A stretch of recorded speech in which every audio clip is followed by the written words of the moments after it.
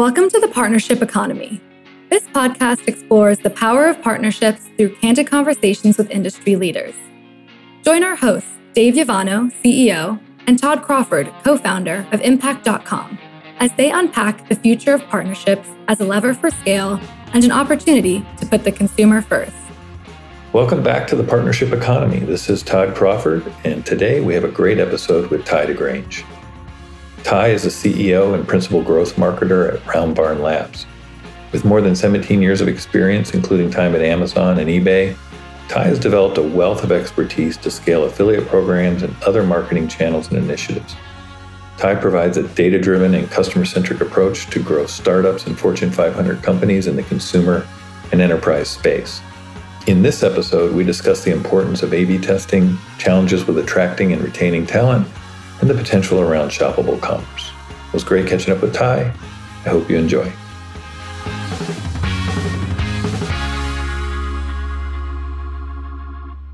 Hey, Tye, welcome to the show. How are you? I'm awesome, Todd. Thanks so much for having me. Looking forward to it. Yeah, it's great to have you here. And I think, just to kick things off, I'd like to unpack Round Barn Labs. I'd like to start with where you came from and what made you start Round Barn Labs, and then really what is it? What are some of the specialties that you guys have?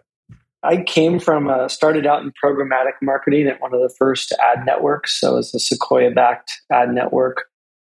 They were kind of exploding at the time, about 15 or so years ago. Post that, I was able to get into Commission Junction, where I was lucky enough to connect with great people like yourself many years ago, and went deep into the affiliate world. From there, I was at eBay running affiliate. And then after that, I was able to get into multi-channel and really saw under the hood of a number of great companies, was able to get into customer acquisition beyond the affiliate world.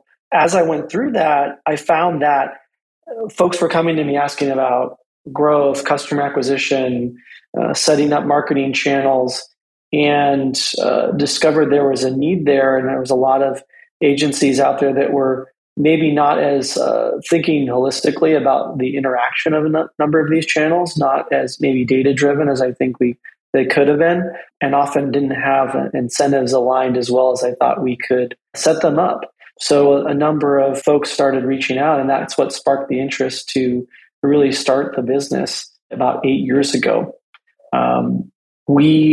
What we do is we specialize in affiliate influencer partner marketing, an area that's near and dear to you and my career. And we also specialize in paid search, social programmatic, and also conversion rate optimization and testing. And so we try to kind of bring those together. We talk about it in my flywheel, which we kind of dubbed the RBL flywheel, but basically being able to optimize a site, have great third parties say great things about your brand, an e-commerce consumer brand, and then having that input into paid social, into the news feed to acquire customers in a targeted way. So we consider ourselves a growth agency. We like to be involved in a number of different things. The first thing I like to talk about is kind of what's top of mind as you're dealing with the industry and clients. What's really top of mind for you and that you're kind of focused on right now?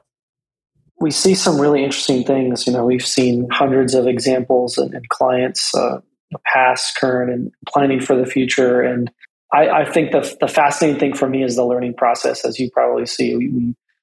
That really drives me, and it's something that's really exciting to me. For us, we are starting to see more people focused on improving pages, sites, apps, more so than I've had before. I think in particular when you see maybe more constraints on budgeting, more constraints on venture capital, there's a push towards more efficiency. And I've always enjoyed and I've always found it very interesting to be able to kind of unpack how a site can be made more efficient or a landing page can be made more efficient. More and more clients are resonating with the levers they can pull to bring users through their consumer journey or their funnel more efficiently, really without having to spend any immediate dollars at all. The conversion rate optimization, A/B testing, experimentation, landing page testing work seems to be really resonating. Just to give you an example, we really stood up a proper practice at the end of last year. And already now it's probably our second largest really practice area for us. We're seeing a lot of folks gravitate towards that. There's I think a lot of good questions around it, around, how do people handle it? And I think there's some good practitioners starting to kind of improve in that space. So those are just one of the areas we're seeing a lot of activity and questions and conversation.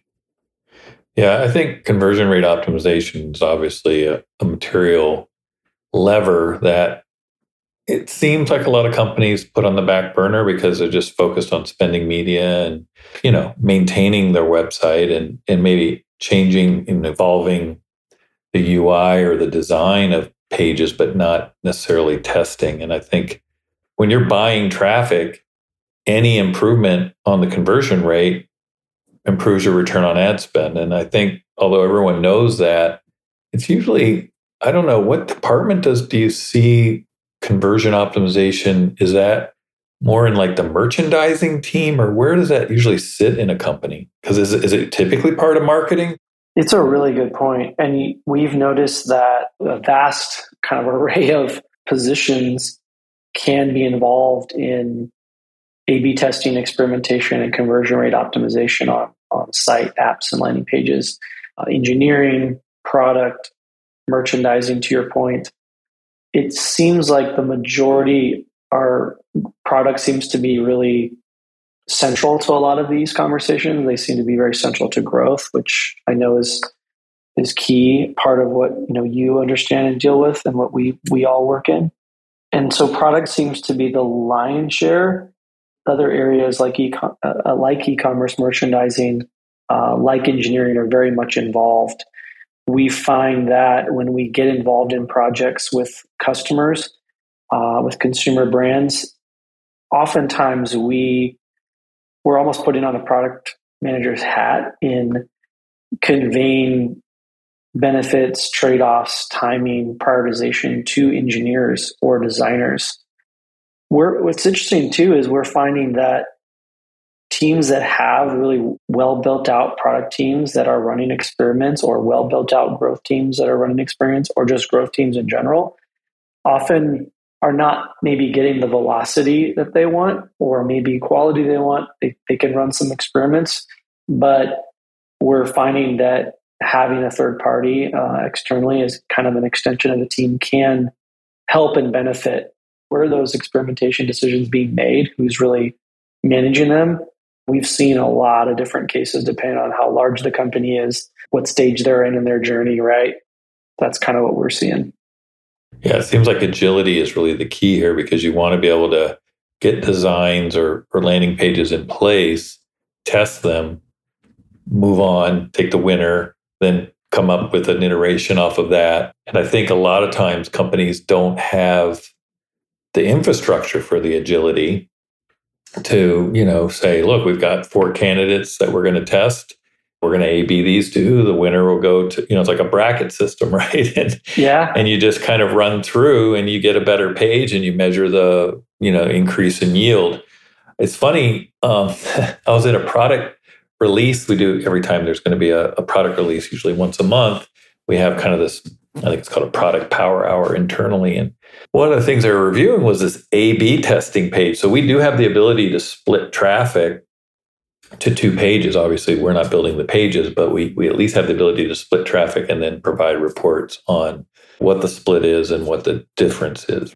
Again, you need as many tools as possible to just give you that agility and decision-making so that you can kind of, because it's a rabbit hole, right? You could do this forever, right? There's no end to trying to improve a page. And I think a lot of people just copy their biggest competitor or Amazon because they want to kind of create a familiar look and feel that consumers are already used to, right? So well said. I love the old adage that growth is never done. There's a lot of kind of, euphemisms and sayings, and I think that one's really accurate. You're 100% right. And teams often don't think about it, I think, as clearly as they should be. And I think the agility you mentioned is really important, that there's some data out there talking about when Twitter's really started growing many years ago. I think this was about the 10-year ago phase in that maybe early 2010s. The number of tests they were running was really highly correlated to a lot of that growth they were seeing early on.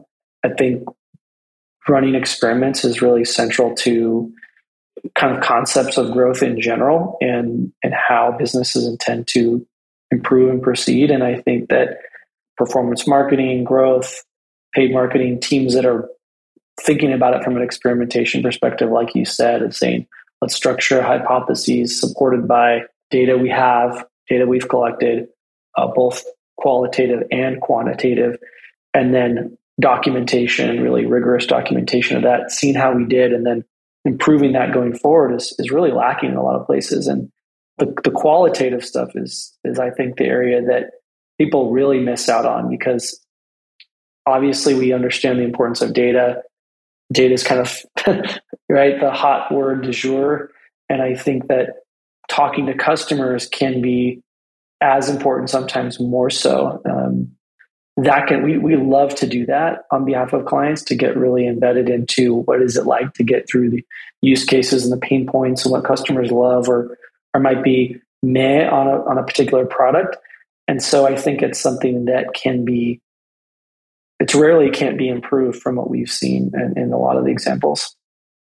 I think most people, when they think of A/B, are really, especially if you're buying a lot of programmatic and search, you're focused on the ad creative and getting that to respond well, because there's so much more effort to do the landing page. And I think there's far more to be gained from landing page optimization than there is from creative or content. I mean, little things can definitely make someone respond to an ad better, but I really think it's about once you've got them on the site, that's the goal, right? You're getting traffic every day. How can you get more out of it? You said it earlier so well. It's like, you have so much that's already coming to that site destination through your earned and owned efforts. You make an improvement on that page and you're going to get compounding gains by improving that without spending a dime technically on media. And then by the way, you get to help get some lift on your media as well. The other thing that people often don't do is it sounds quite simple, but really actually aligning that entire journey from ad to content piece to landing page. Some do it well, but there's certainly opportunity to align that better. But you're right about the page itself. There's just so many benefits of doing it. We'll try to run 6 to 8 experiments on kind of a pretty in-depth scope on a per month basis. We can go higher than that, but that's a fair amount and it requires a good amount of traffic to do that. But that's really good. We like to get to that cadence of speed and learnings for folks. All right. Well, let's move on. What's been keeping you up at night? I think for a team of us, we're always very talent focused, right? Even with markets in some ways contracting and not being maybe as frothy as they were a year ago or 6 months ago, and the crazy evaluations and investment happening, talent is still important, valuable, scarce, and we are very much a big function of our talent. So, always taking care of our folks, always being aligned with our teammates, listening to them and vice versa, and having a good dialogue and developing a good culture is really paramount for me. Things like people being able to be candid and feel relatively safe and feel supported are big things that we try to prioritize at Round Barn Labs and as a team and a group of growth practitioners. And we're always, looking for the next great person to join the team through network, through friends, through people in communities like Impact, like the partner economy, like the growth communities out there. So it's always a challenge to acquire and retain great people. I know everyone is kind of dealing with that similar challenge. And I think that's always just paramount for me, is doing our best to retain that. It's always a challenge. And I think there's always the realities that folks are able to learn and grow and improve, and you aim to support them in their next effort if it is time to move on. And so we often try to work with folks to collaborate and understand how do we support you in your career beyond RBL, beyond your work here. That's something that's just an aspect of it that we aim to try to do. But that's always a challenge, I think, in our business. Growth is never done. For businesses to continue growing, something that is often pushed to the back burner but is important to scale is conversion rate optimization. Tye says the ability to A/B test different content and landing pages while aligning for the best user interface is key. Let's hear next what industry dynamics have Tye's attention.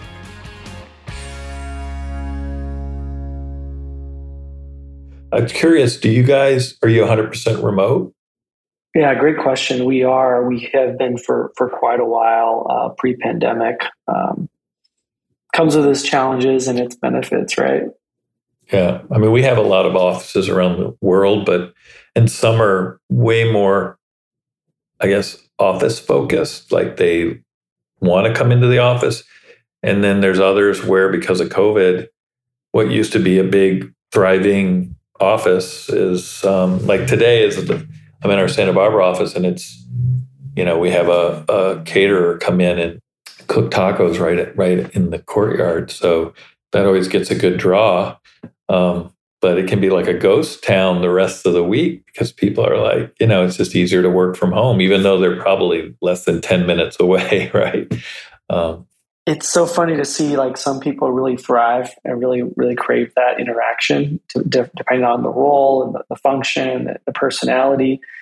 We've really tried our best to build upon, those relationships with teams. We find that whether it's a client QBR or a conference or a yearly offsite, those are really critical for us, I think, to continue to develop those great relationships. For the most part, we can do most anything remotely.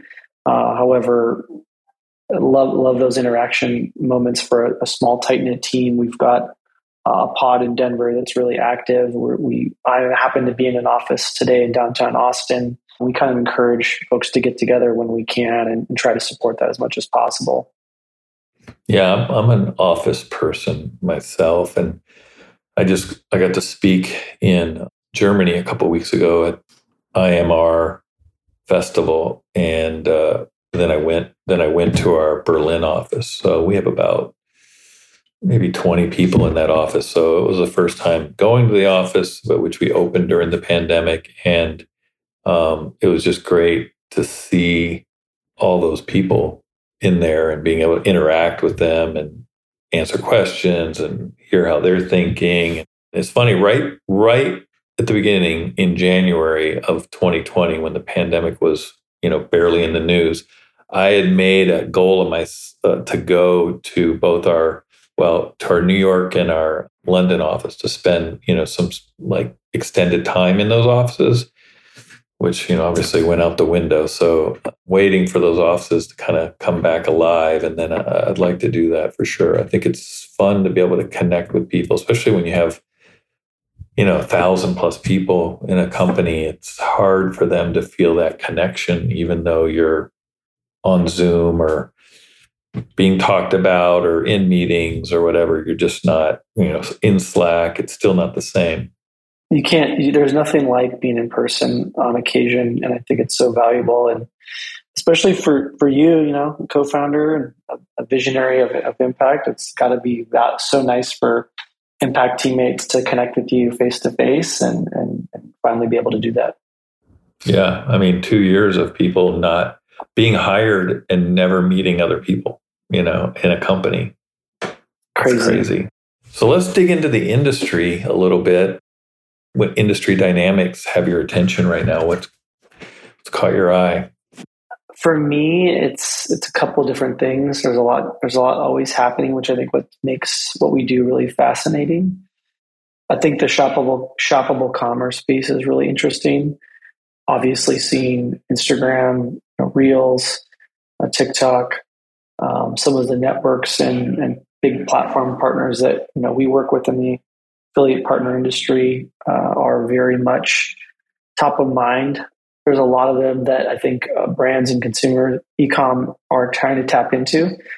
And I feel it's surprisingly early. I was actually talking to someone who's tasked with that for Instagram specifically at the conference in Vegas.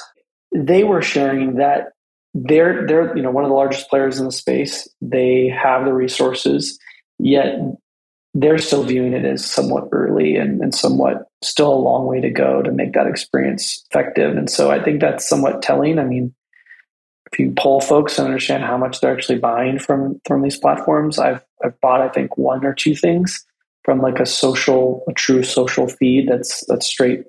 You can basically shop that item right away.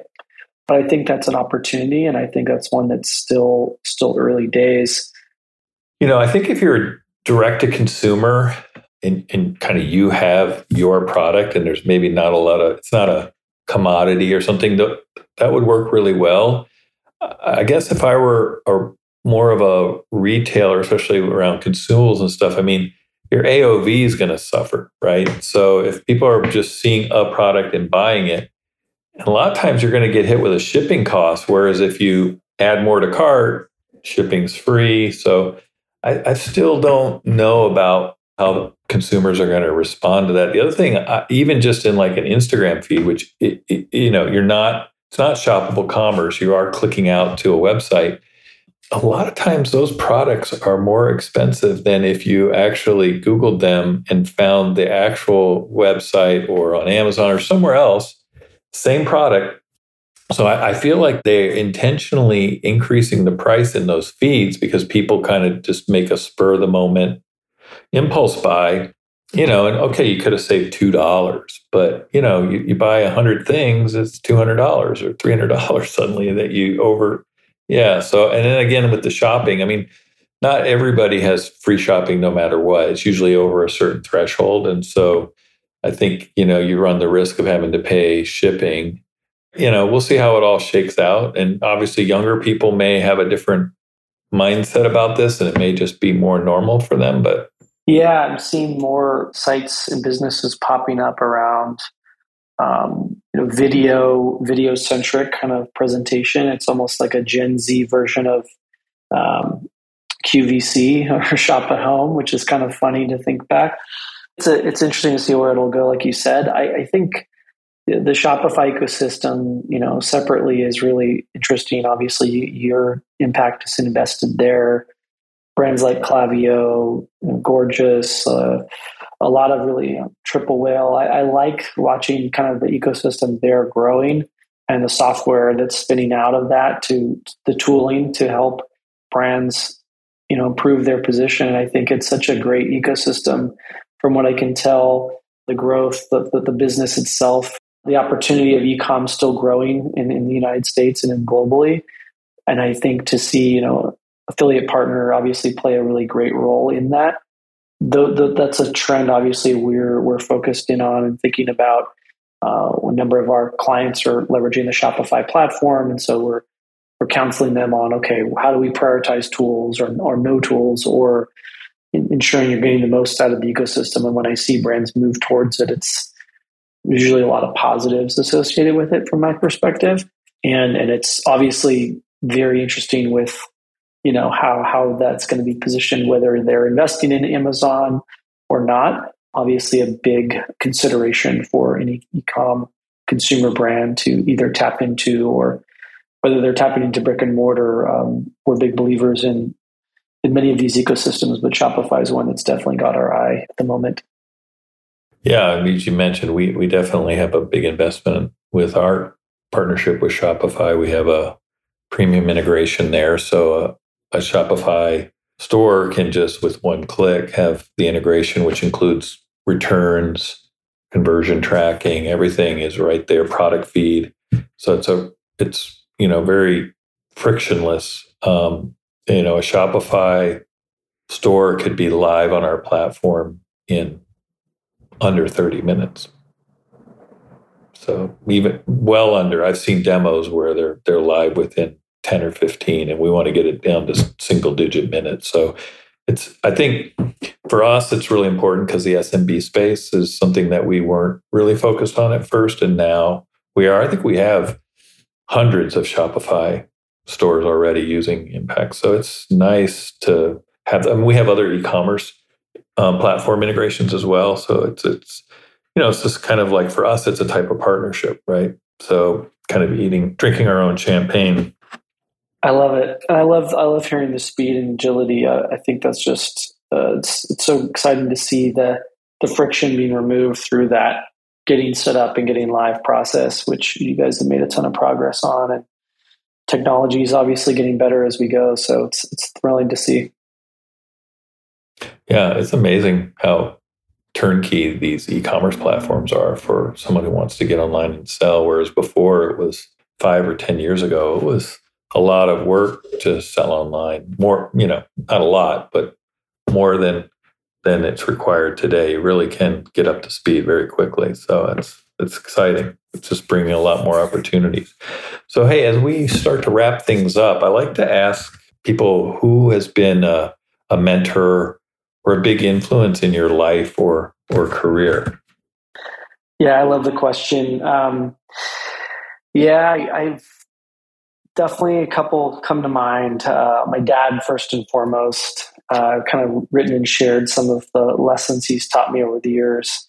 But his vision, he would always share that be willing and able to move laterally in order to move up. I always he had many euphemisms and phrases, and I always that one comes to mind right now. Taught me a lot about hard work, about persistence. I think he was a bit smarter than he let on, and always draw a lot from his great teaching. I love that. Be willing to move laterally to move up, because I have seen people. One of the things about starting companies is you get to watch people's careers, and that within the company that you started and then later in life. But I mean, I have seen lots of people at Impact make lateral moves, I guess, because they're figuring out they like something maybe a little better, or they're stronger, and they didn't, it attracted them. They came in as doing job A, and they moved over to position B, and then they were able to move up, right? So I think it's an important thing to think about, especially for younger people, but probably for anybody, is that it's not always about moving up. It's about figuring out what you're really good at and what you enjoy and where you can make a difference, because it's easier to move up when you love what you're doing and you're good at it, right? I love that. Some other folks have counseled me similar. It's like when you're when you're younger and picking your major in college, or you're picking a job, it's like, don't get so hung up on being perfect or trying to do the right thing, but don't take what you love doing and rally it. Yeah, I know that resonates with me. And on the flip side, I love for our team, and I'm sure you feel similarly, Todd, I love trying to put people in the best seat and see them thrive. I mean, that's a big part of, helping support people and trying to be a good leader. So the other one I'll share is a family friend of mine by the name of Bob Feist. He founded a biggest roping in the world. It's called the BFI, Bob Feist Invitational. I joke that he's 80, he's going on 30. He's just boundless energy. He's an independent thinker, very practical, very thoughtful, and kind of like thinking about financials and investing. And he's a very empathetic person who's thoughtful of other people. And I think that you don't always associate that with rodeo announcers or cowboys, but I felt that he's always been a good influence on me in that realm. And awesome. Well, that's another kind of good perspective is, you don't have to look for mentors or people that can influence your life within your career necessarily, right? Like I think a lot of people think, I need a mentor that's in, the space that I'm in or the company that I'm working for. And of course we can all help there, but finding something outside that just gives you a new perspective. The good comment I heard recently was action over mentorship. And in terms of like thinking through taking action and being willing to take steps and learn from those mistakes and those trying of things, like you said earlier, Todd, I think is really great. Obviously, getting mentorship and getting coaching is always nice and valuable, but there's so much you can learn just from those experiences and taking action as well. Yeah, and just being inspired by other people. They don't have to be a mentor, right? Just you see how people go about life and treat other people or think about things, and that can inspire you as well. Yeah, totally. Well, hey, Tye, I loved having you on, and I loved everything we got to talk about today. So I want to thank you. I'm sure we'll be running into each other in person here in the coming months as the world continues to open up. Absolutely. Looking forward to it, Todd. Thanks so much for having me. I loved it and grateful to be a part of it. So one of the big takeaways for me today with my conversation with Tye was around conversion rate optimization, right? Landing pages are, for most companies, a challenge. There's a lot of teams involved. Not all of them roll up into marketing. So there's not one person commanding the landing page optimization process. But I think there's so much upside for companies to realign and reinvest in landing page optimization. And particularly when it comes to partnerships, it gives you a competitive edge. Some of the partnerships are going to recognize that their traffic is converting better with your site versus maybe your competitors. So again, there's so much benefit to focusing on this. And I think, again, it's something that's historically been on the back burner. Thanks again to Tye for joining us on the Partnership Economy. Thanks for listening, and I look forward to next time. Thanks for listening to the Partnership Economy, brought to you by Impact.com. If you enjoyed today's episode, be sure to subscribe to the show and rate and review it on Apple Podcasts.